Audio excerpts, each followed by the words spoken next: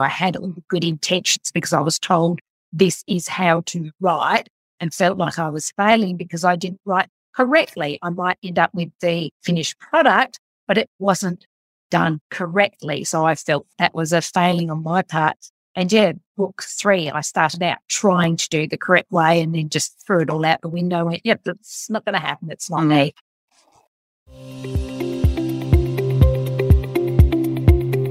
Welcome to Writes for Women, a podcast all about celebrating women's voices and supporting women writers.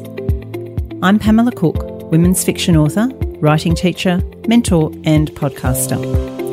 Before beginning today's chat, I would like to acknowledge and pay my respects to the Dharawal people, the traditional custodians of the land on which this podcast is being recorded, along with the traditional owners of the land throughout Australia, and pay my respects to their elders, past, present and emerging. And a quick reminder that there could be strong language and adult concepts discussed in this podcast, so please be aware of this if you have children around. Let's relax on the convo couch and chat to this week's guest. So, welcome back everybody to part 2 of Writing Rural Romance. If you tuned in last week, you would have been listening to and enjoying, I'm sure, my chat with Maya Linnell, Leonie Kelsall and Stella Quinn, all fabulous best-selling Australian rural romance authors. It was a really long chat, we covered a lot of ground, so I decided to split the episode in 2. And if you haven't listened to last week's chat, you can listen to them in any order. We do cover different things in each episode.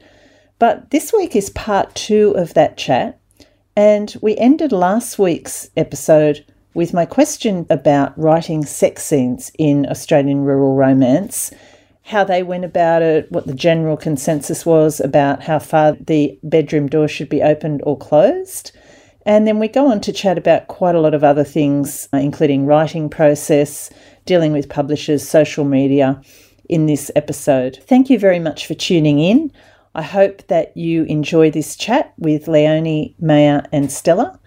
And I'm looking forward to doing some new chats with authors coming up. We have Sophie Green and a chat about her new release, the Bellbird River Country Choir. We've got Cassie Hamer coming up chatting to Minnie Dark about her brand new release. And we've got quite a few other new ideas and episodes coming up at Writes for Women. Massive shout out, as always, to everybody who's been listening, to everybody who's been leaving reviews. If you do have a chance to leave a review at any time, please do. That's how other listeners manage to find the podcast. And a special shout out to Patreon supporters of the podcast.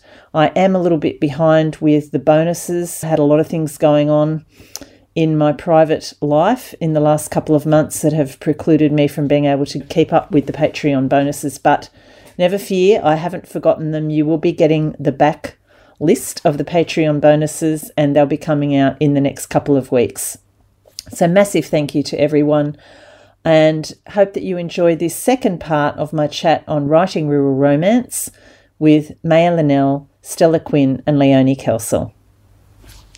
Really interested to hear where you all stand on how far open or closed the bedroom door should be and is in your novels, and if you've had any discussion on that with your publishers. So, Leonie, might start with you on that one. I actually write erotic fiction as one of the genres under Lainey Kay, so that's, wide open door, wide open everything, actually. But with the rural fiction, I don't have any open door scenes. Ash Crossing, I think it was more love than romance in that book anyway. There's a lot of different types of love between different people, different generations. Firmly closed door in this, but that wasn't a deliberate decision. It's just the way the books lead. They don't open themselves to having that erotic scene in. And to be quite honest, the 5th book, which I am writing and rewriting, did start out with more of an erotic element because I thought, I'll do, a hotter version. And I didn't like it. It's like I can't get the right depth for the characters. It can't go the erotic route, which is not to say that another writer can't. It's just not the way my characters play out. So I keep having to pull that back. That book, it's technically finished, but now I'm concerned that it's leaning too much towards just the romance element. There are backstories in it, but I worry that it's not going to be enough. So I will just, years ahead of my contract, so I'll just keep rewriting that one and second guessing myself a lot. Yeah, that's really interesting, isn't it? As someone who's coming from writing in a different genre and having that door flung wide open, but and this is what it all comes back to with sex scenes, isn't it? It's got to be appropriate for the character and the situation. And you've automatically felt that just doesn't work for these types of stories that you're writing. Yeah, if it's not appropriate, then it's gratuitous and it's just like a scene stuck in there that doesn't fit with your storyline. It's got to flow properly. And that's what I'm saying, for some writers, it will work and it will fit in their book, just not for the ones I... Yeah. How about you, Maya? Where do you stand on that? And is it a deliberate decision, or again, is it just something that's naturally come out of the writing? Yeah, I've been a closed door with all 4 books, and I think the most that you'll see is there'll be some kissing, there'll be some thoughts of, wouldn't it be nice to have his finger tracing down from my earlobe to my jaw to my collarbone. I'll have the characters envisaging that, but that's pretty much the extent of it for me. And I have no problems with reading sex scenes. I don't mind the odd sex scene in a book that I'm reading. I will often skip through depending on where I am. If I'm sitting on the couch, I've got my daughter reading on one side of me and my son texting on the other side of me. I'm not going to sit there and read a sex scene in a book that I'm enjoying. A different situation if I was reading in the evening or something like that, a completely different scenario. But yeah, I find that they can be done so well and they can be so tantalizing without necessarily giving all the detail. And then some people do them really well as well with the detail. So I don't have any problem with it. I just don't find it comes that easily to me. So it's easier just to go, should we have some... I can't even think of a really cheesy segue that I would have used in a book, but I will have it quite clear that's what they're heading off to do, or they've just come back from. It becomes obvious given the context of what's happening, yeah. Yeah, and I'm fine with that. I don't mind not having to worry about that. Yeah, like you say, it's got to work for the characters and your readership as well. Stella, how about you? There's a great book I've got called something like How to Read Books Like an English Professor. And he talks about this topic and how the Victorian dealt with it, because it was a very prudish era in society. So he said it would always be like the scene would end with billowing curtains, and that was like the hashtag sign. So yeah. So now whenever I'm watching like a movie or something with one of my kids, and it's the music takes that certain tone, we both look at each other and go, billowing curtain. Yeah. But so I am a bit of a curtain billower. Door mildly ajar, only just slightly. You'd have to have your eyeball up to it to see. And when I first, because Ruro found me, not the other way around, I did ask my publisher if there was a genre standard that HarperCollins were comfortable with. And she said, in fact, this is her answer to every question when I say, but what should I do? She always says, you can do what you want, whatever you want. It's fine. It's your story.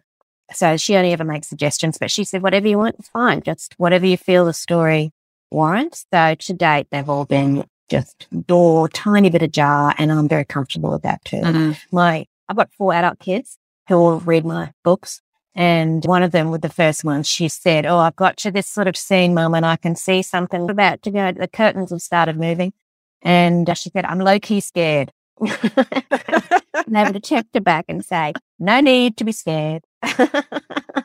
Funny you should say that, because with my first book, there is, just trying to think, Blackwater Lake, I know there's at least one sex scene in it. It doesn't go for very long, but you see what's going on. And my daughter was at a pony club event, so it came out in 2012. So she's 26 now. It's a while back. And they were all sitting around the fire, and there were a few of the girls and the mothers sitting there reading the book. They'd all taken it because it literally just come out. And of course, a couple of them were up to that particular scene and decided to read it out loud around the campfire. And Georgia was just absolutely mortified. She came, and of course, the character in that book drives a combi. I was driving a combi at the time, she came home and just said, "Never, ever write a scene like that again." But doesn't Georgia realise she could make money out of it? There's a podcast called #MyDadWrotePorno. That's right. My eldest daughter actually hashtags and stuff with my mum wrote a porno. My parents in their 80s have read my erotic fiction. I have a very massive family, so yeah, out there. That's great. Yeah. It's funny now, like that they're older. My more recent books have got probably similar. I guess that's just my style. I guess it'd be half open the door or maybe 3/4 briefly. And it's funny when they read the books now, there's just no comments. We just don't comment on those bits. Very funny. Yeah. So the rural romance genre, this is something I've thought about quite often, and I know I've written blog posts and things on it, but when I sat down last night to think about where did it all start, and in Australia, I'm thinking it goes back to Rachel Treasure. And when I looked up Rachel's books, her first book came out in 2005. So it's quite a long time that this genre has been out there and building and growing. We're now in, I think, going back probably around 2010 to 2012, it started to really pick up. And over the last decade, there's been a big growth in the rural romance genre from what I can see. Probably about 2016, I did have noises from my publisher at the time that, we think that genre is probably on the way out. Now, I can't see any evidence of that myself. But what have you noticed, each of you, about the evolution of the genre and where you think it is now, in particularly here, I guess, and we're talking particularly in Australia?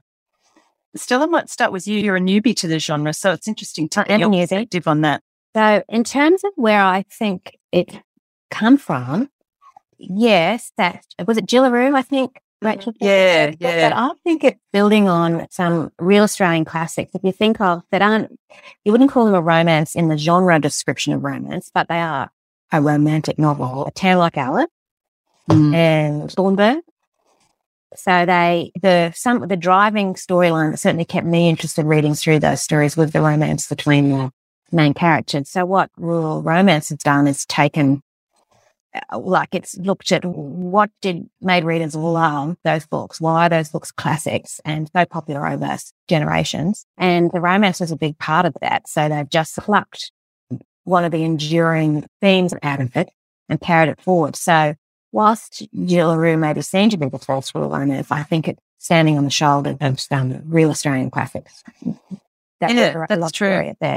At their heart. I think part of the popularity of them in recent years has been the pandemics. Certainly for me, I know the world has just seemed like a really crap place for a long time. And I think there's something a little bit nostalgic about the rural romance genre in that I don't live in the country, so this is a wild generalization, but I'm thinking pace is a little less frenetic and there's a sort of a more simplistic style of living than in the city there is currently, when there's a lot of people and marks and rules and what have you. I think that would have contributed to its popularity in recent years.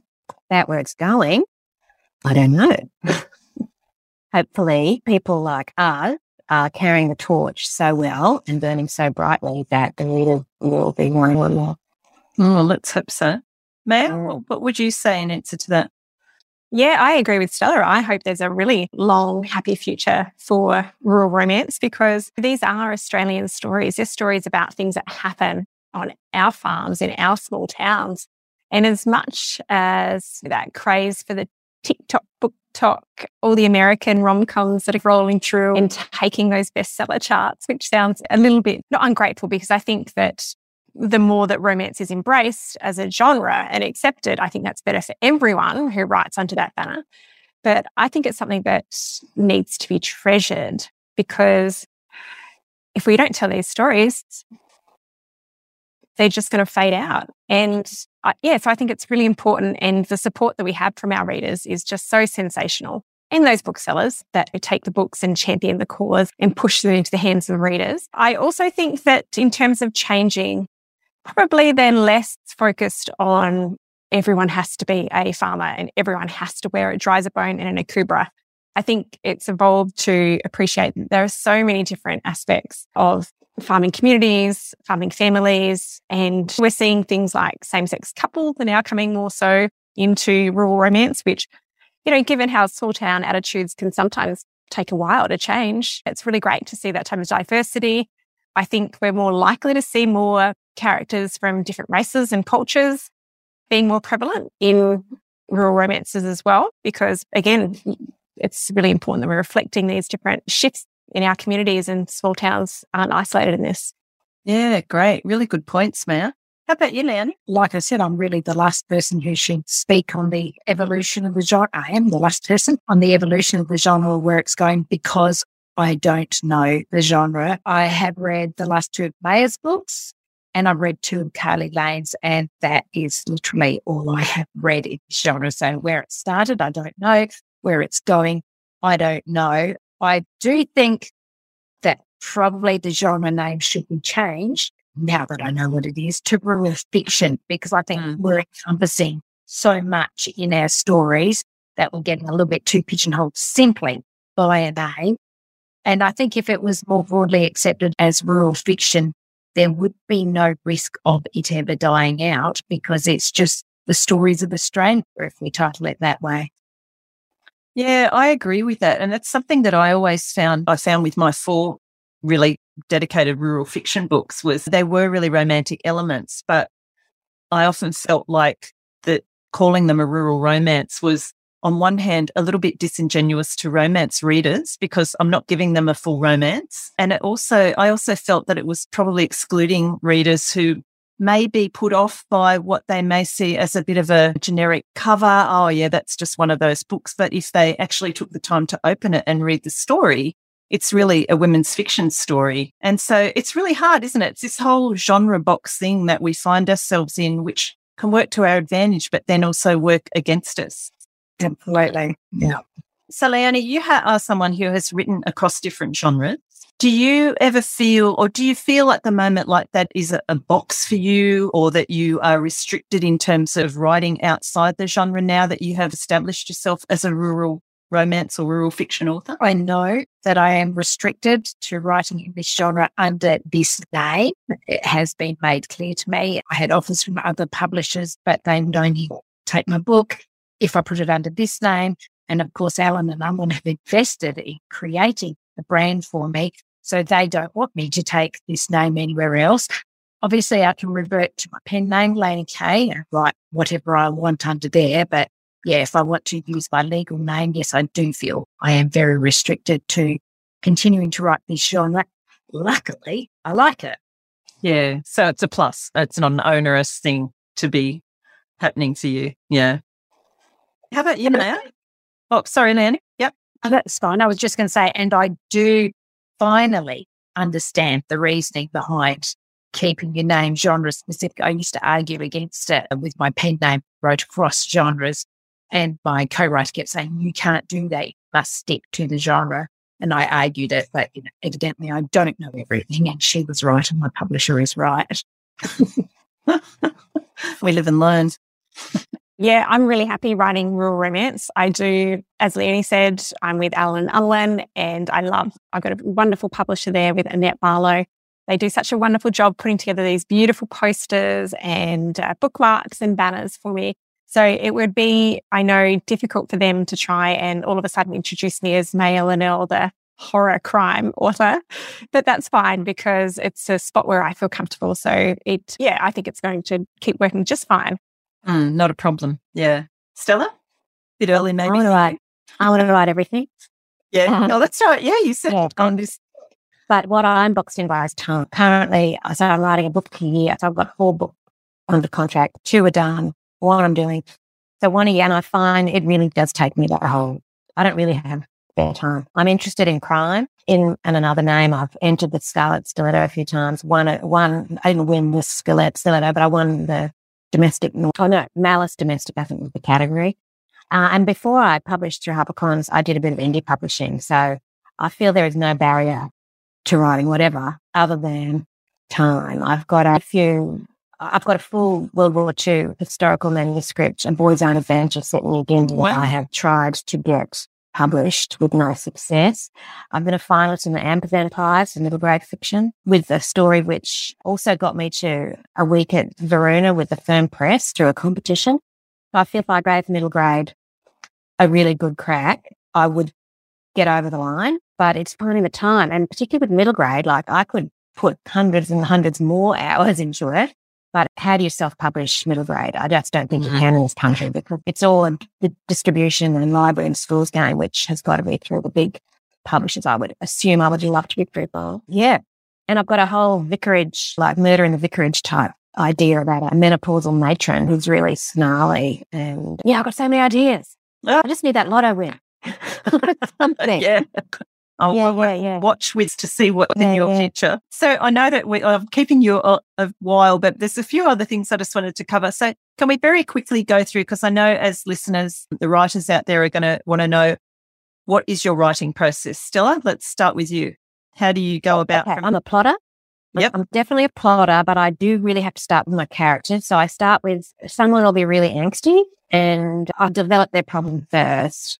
And then I think about a male character who might be a complete mismatch for that sort of personality type. And then it just gives you lots of opportunities for them to really not quite get the other person for a period until there's been time to learn more about each other. I do love the idea of having quite a few storylines on the go and trying to find some commonality where they might intersect. And yeah, I tend to write index cards for every scene. I really do those goal, motivation, conflict charts, where I try and think about their external goals and their external goals and what they might be kidding themselves about.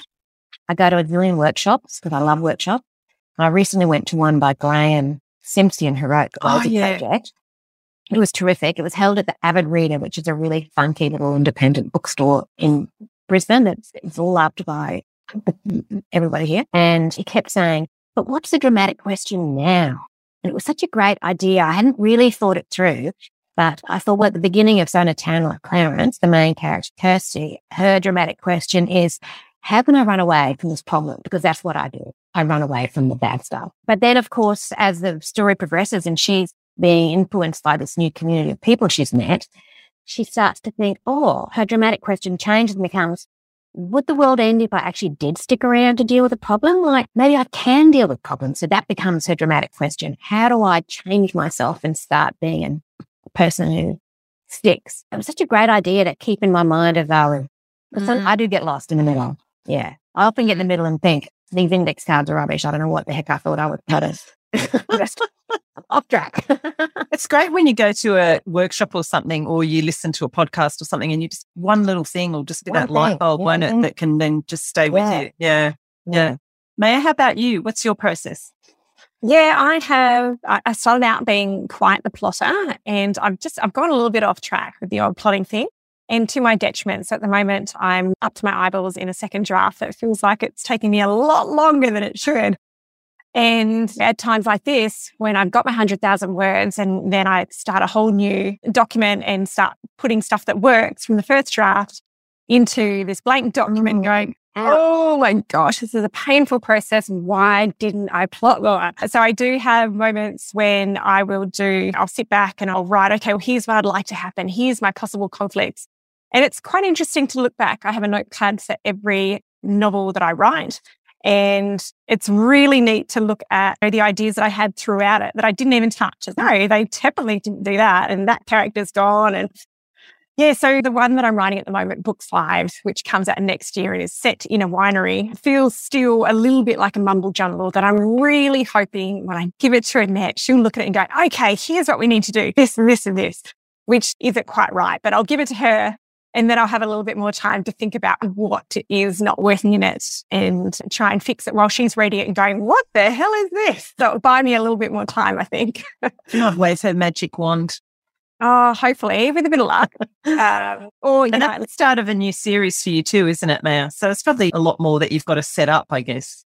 Yeah, there is. There's a whole new cast of characters, a whole new location. It's all foreign, working in a winery. I haven't done that before, so it involves a lot more research. But so with Paperbark Hill, when I started doing that, I knew I wanted to have Diana as the main character. I knew that I wanted her to be working on a dahlia farm.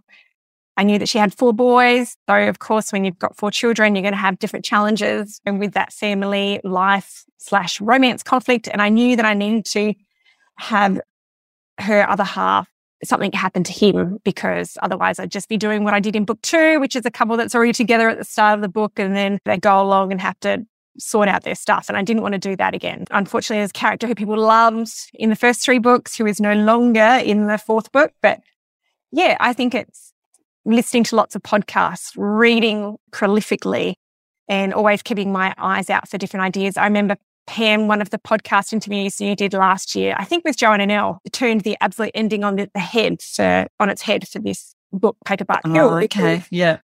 Yeah, I was working towards something and I was working towards it. I think Joanna said, what about if you just flip it on its head and change what you think that they're striving for? Don't give it to them at the end. And it was like, and I remember walking on the beach, hearing that and going, yes, I am going to change that bit of the ending. So lots of great things can be gained whilst listening to podcasts and reading other people's books and enjoying their approaches. Yeah, definitely. Couldn't agree more. Leonie, what's your process? I feel like the odd kid on the block here because my process is so bad. Don't worry, I'm pretty sure I'm going to be in your camp. Oh, I used to my desk and facing a pin-up board and there's just like these scraps of paper with hieroglyphics scribbled on them, pinned randomly all over the place. There's pieces on the floor, there's pieces on the desk. Because I don't fly anything, the closest I get is the inspiration for the River Gum Cottage was a dung beetle. I was out walking, I saw a beetle on its back and we stopped to turn it over and rescue it and went, oh, that'd make a good meat chip. Well, let's write a book about that. Taylor and I, my youngest daughter, when we're road tripping, we will brainstorm something like this year's book was supposed to be, we will write a story about a female pilot. Now, fortunately, I got distracted. Really easy to do because I think there's about 3 books out this year with female pilots in. So we all seem to have the same idea at the same time. So she will jot down notes, or she would before she was the driver. She would scribble stuff in a notebook, which neither of us could read, like not one word in 20 to kind of be in our brains bit. And then it turns to her nagging me going, where's the book about Amelia and Heath? I'm like, it's like 2026, 2027 now. And not gone any further than that original idea, but I just get totally distracted with something else and faff around at my computer for about 8 hours a day and sometimes produce a paragraph, very occasionally produce a chapter in that time. So absolutely no structure. I also don't learn how to write. And I like to say it's because I don't have time. But obviously the fact that I'm sitting here faffing around for 8 hours a day means if I was more structured, I would have time to do that. But it's just not me. I just like to be openly creative. It is the only way I'm creative. I'm not artistic at all. My son is a fabulous painter, but I can't even draw a square box. I'm absolutely hopeless. So the only way I'm creative is in my writing. So I just give it free rein and have heard, and I actually had a note on my board about giving the characters goals and motivations and hurdles.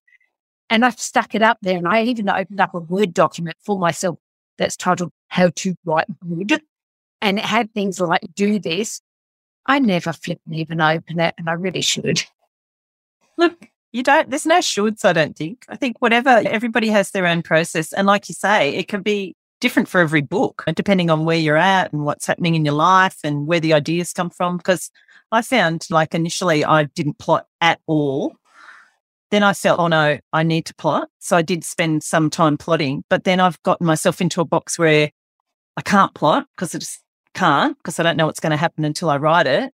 But then I find that's a real block for me, because then I think, oh, well, now I can't write anything because I haven't got the plot. So I've had to go back to basics and just go, okay, just let yourself write anything and really go with that creative stuff and see what happens. I was so glad to hear you say it, because that's exactly what I do. I had all the good intentions because I was told this is how to write and felt like I was failing because I didn't write correctly. I might end up with the finished product, but it wasn't done correctly. So I felt that was a failing on my part.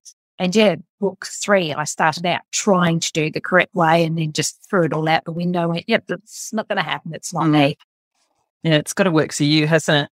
What about the business side of writing? So in particular, the marketing and promotion and the social media side.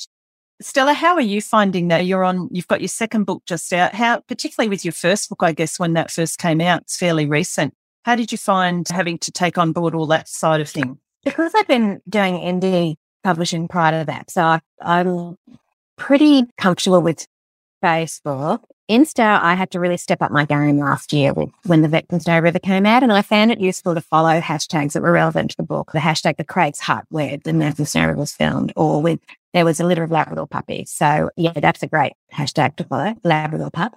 Things like that. So things would come into my feed that I could then repost if they're on a public account and just say something a little fun, a little relevant. This reminds me of my character, whoever. So I found that quite an easy thing to do that wasn't too time consuming. I have no idea about TikTok at all. I think I now have 2 accounts and I can't get into either of them. And I'm now getting these on my phone. I get these weird notifications with a picture. It'll say something like, I'm single and I'm 40. And there'll be a picture that looks very flesh toned, but I'm too scared to click on it because I think the bad talk has found me. I don't know what's going on there. I need to find a teenager who's over the age of 18 who can just supervise my tick growth. Yeah, I have tried enlisting my youngest daughter, but she's resisting so far. So library talks were a bit, and I found them a bit, I was a bit anxious at first, but actually when you work out, people are just thrilled to hear anything you have to say. I've lost my anxiety about that now. And I do quite a bit of blogging for HarperCollins, runs its romance.com.au website, and they get me to do things like what I think of Farmer Wants a Wife first. Oh, yeah. I did one on all the wonderful vets have been on TV shows over the year. Things like just a little, I don't know, 500, 800 blogs on something, some fun topic that people like, because they say they get a lot of viewers reading those articles. So nothing too onerous. But yeah, am I great at it? But I'm willing to give it a go. Yeah, what's interesting, because some people just literally hate it and won't go near it or find it such a chore. So, but Maya, your Insta is always just beautiful because you have these gorgeous flowers and the lambs and things like that. So I'm guessing that you're someone that feels reasonably comfortable with Insta. Would that be correct? Yeah, I do, Pam. Thank you. I have lots of beautiful flowers in the garden. It's winter at the moment, so they're a little bit thin on the ground, but I can usually find something to photograph and that I can share, which is nice. Sometimes I get a little bit overwhelmed trying to keep up with all the beautiful comments.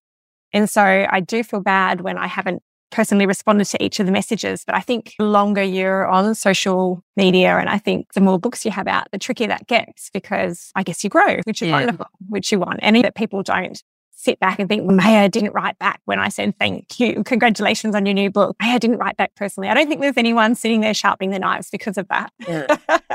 But I have to remind myself of that when I get to the end of the day and I've been writing all day, and then I've picked up the kids from school and taken them to swimming, and then come home and cooked them dinner and got out and fed the orphan lambs, and come inside and put them all to bed. And I think, oh, I didn't write back to all those comments. Oh, goodness, that's a bit naughty. I have to try a bit better tomorrow.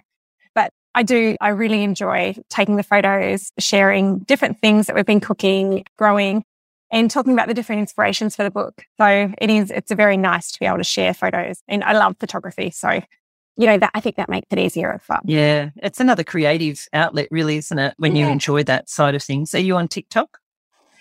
I opened it up thinking this would be good for the books, because there's only so many posts you can do per week. And sometimes at the moment, I'm only posting every few days. And I can't have every post a book post. So I thought, maybe I can use that for my books that I review. I can do TikTok for that. And it fell to the wayside really quickly, because I thought, if I can't keep up with all the Instagram comments, and my Facebook message is tiny in comparison to my Instagram, I think because people do comment more on the Facebook, it's a bit harder to respond. So no, TikTok. Yeah. I have an account. Probably just like Stella, not sure exactly what the password is, and possibly I have multiple accounts when I thought it was a great idea and I had some free time, but no. Yeah, shelving that one for a while. What about you, Leonie? How do you find the whole social media and marketing side of things?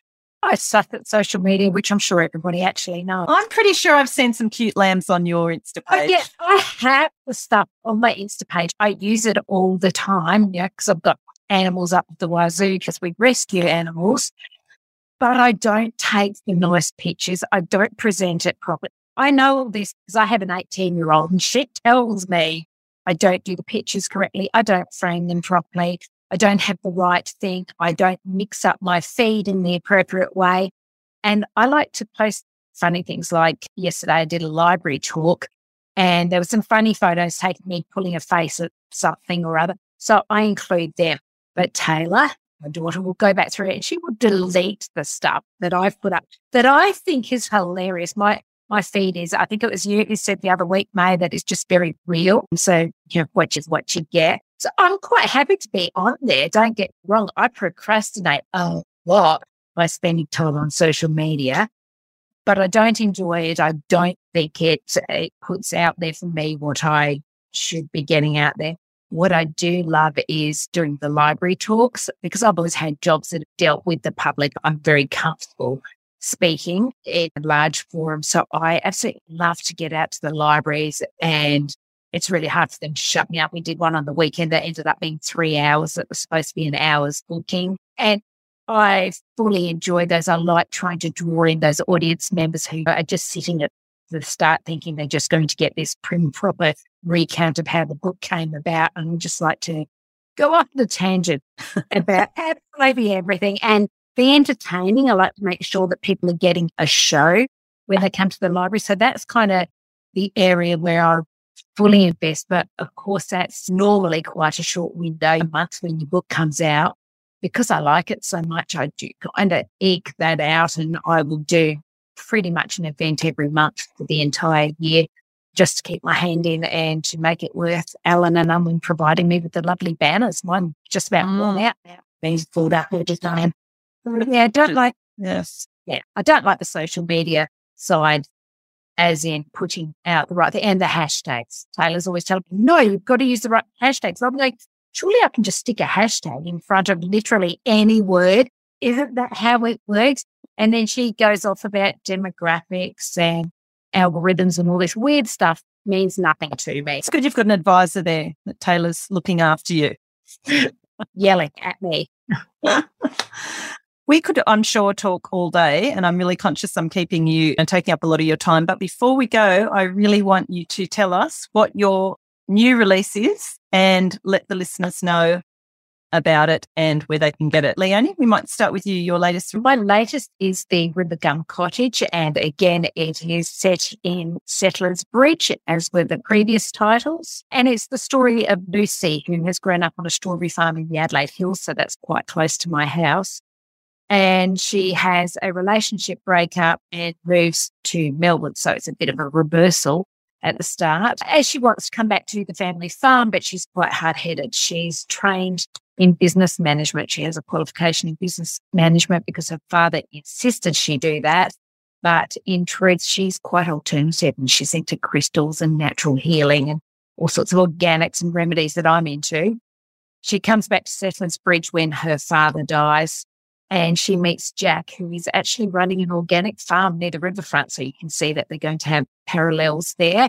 But in the way the genre goes, there'll be quite a few tripping blocks put up in their way and some secrets that may drive them apart. Fantastic and gorgeous cover there too. I have to say that something that I've really noticed over the years with rural romance and / rural fiction is the covers have just gotten better and better.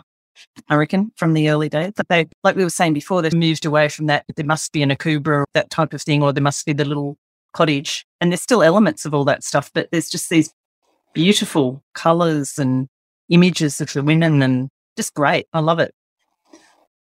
Thank you, Leanne. Maya? Yes, so my newest is Paperbark Hill. It's out with Alan and Unwin, came out in June. It's based on Diana McIntyre. She has her dream of starting a dahlia farm. She's got 4 boisterous sons, one of whom is a future cricket superstar. She's got cats coming out her ears. She's got a loving family that just have come in with cameo appearances. So if people have read the previous 3 books, they will recognise some of the characters. They don't have to have read them all. We've also got a male character called Ned Gardner, and he is a locum pharmacist. He's travelling back to southwest Victoria to try and help sort out some issue that his father's free-range egg farm. He's got 2 young children, Willow and Doug. They've got lots of things to contangle. There's addiction, there's grief, there's that dynamic of different families and how they can contrast. And I guess those second chances at love as well, because they're both adults, they've both got children, there's blended family issues. teenage dramas, but it's all wrapped up in a whole heap of baking and gardening and family charm. Fantastic. Thanks, Maya. And Maya and Leonie, your books are, no, Maya, and you have characters, as you say, that recur from the other books, but can be read standalone. It's not really a strict series, is it? Correct. Yes. So they call them linked standalone. So if you liked the other characters, you'll be happy to see them pop in occasionally, but each book focuses on a different sister. So it's a completely separate story at a different time in their life, and it can happily be read in any order. But if you're going to read all four, you may as well start with Wildflower Ridge. Yours the same, Leonie? Yeah, I always forget the term linked standalone and go, oh, it's a series, but it's not really a series because they can be read in any order.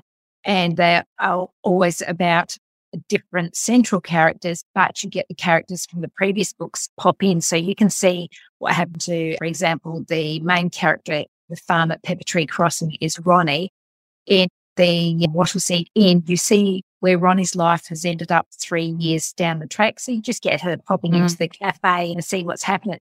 And I'm finding that readers absolutely love that continuity. I had one at the library last night saying, oh, I don't want to get to the end of the book because it's so sad leaving those characters, but I love yours because I know next year's book, I'm going to see just a little bit more of that character, which also puts the pressure on to make sure that I've brought in all the characters that everybody loves. It's that familiarity, isn't it? And it's interesting, like all my books have been completely separate, different characters, different towns, different issues, but I'm currently writing a sequel to my first book, Blackwattle Lake, because it's 10 years since that came out. So I thought I'd do that as a bit of a different side project. And I'm loving going back as the author and meeting the characters again and being back with them because I already know them. So it's just like stepping back into the family type thing. So it must be like that for readers too.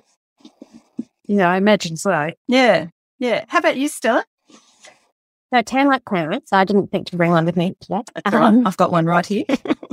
So the main character, Kirsty, she is one of those bush pilots that I'm reading a lot about this year from South Australia, but she is involved in a incident right at the very start of the book, and that is what propels her to, because she's a person who doesn't deal with problems because of her background, she decides she gets this opportunity to run away when her mother fronts up with information about a suitcase worth of stuff that some lawyer from a town in northern New South Wales is holding in storage that has been bequeathed to Kirsty.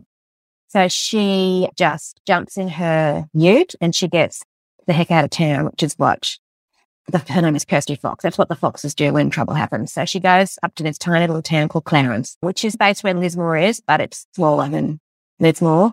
And she gets this suitcase, opens it up, and that is the beginning. As she goes through the content, she discovers that there's a whole lot about her father's side of the family that she never knew. It involves a secret going back to World War II. And she enlists the aid of an octogenarian, Carol, a retired teacher who now runs the local history department and not the local history museum. And she starts investigating her past. And through that process, she learns a lot about herself and what she can and can't do and the limits she's been putting on herself. Joey, the main male character, he grew up in the town, in the oldest of 6 siblings, super responsible as a boy.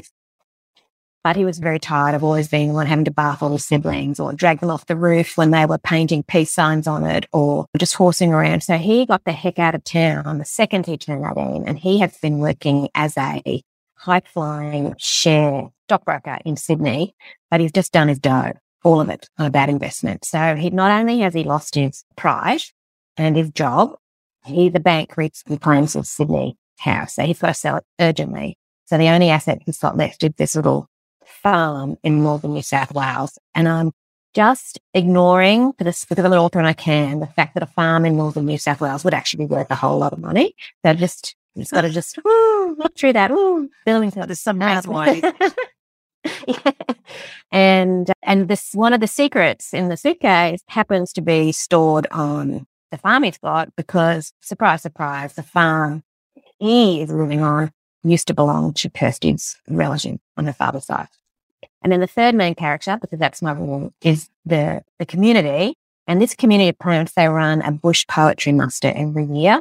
And the committee meet to run it, and there's committee minutes in between a few of the chapters. Fantastic. They're written by Carol, the historian, who's quite a character. And they decide, because Joey had come back. Joey's got a bit of a tragic past. When he was a teenager, something bad happened, not to him, that affected him deeply. And they decide that Joey needs a bit of love in his life. So they become not only invested in running a bush poetry muster, but they get a bit of a matchmaking scheme going on. And they're not taking no for an answer. They're very focused. So that's how it all gets together. There's a lot happening, and another beautiful cover. Light. Oh, I just love that cover. Isn't that bloke? He's just so scrummy. Don't you just get your hand into that midriff? And the light and the colours and everything. I know, I love it. Thanks to your Cloudy there. Yeah. Thank you, ladies. It's been so lovely to chat to you. I've taken a lot of your time, but hopefully you've enjoyed it. I've enjoyed it. Pam's having us. Oh, pleasure. All the work that you put in. I know there's oodles of work, and not just coming up with the questions, but editing it and promoting it. So thank you. Oh, no, my pleasure. I enjoy it. It is a bit of a procrastination tool, I have to say. Yes, more writing needs to happen. Thanks, girl. Thanks, guys. Bye. Bye.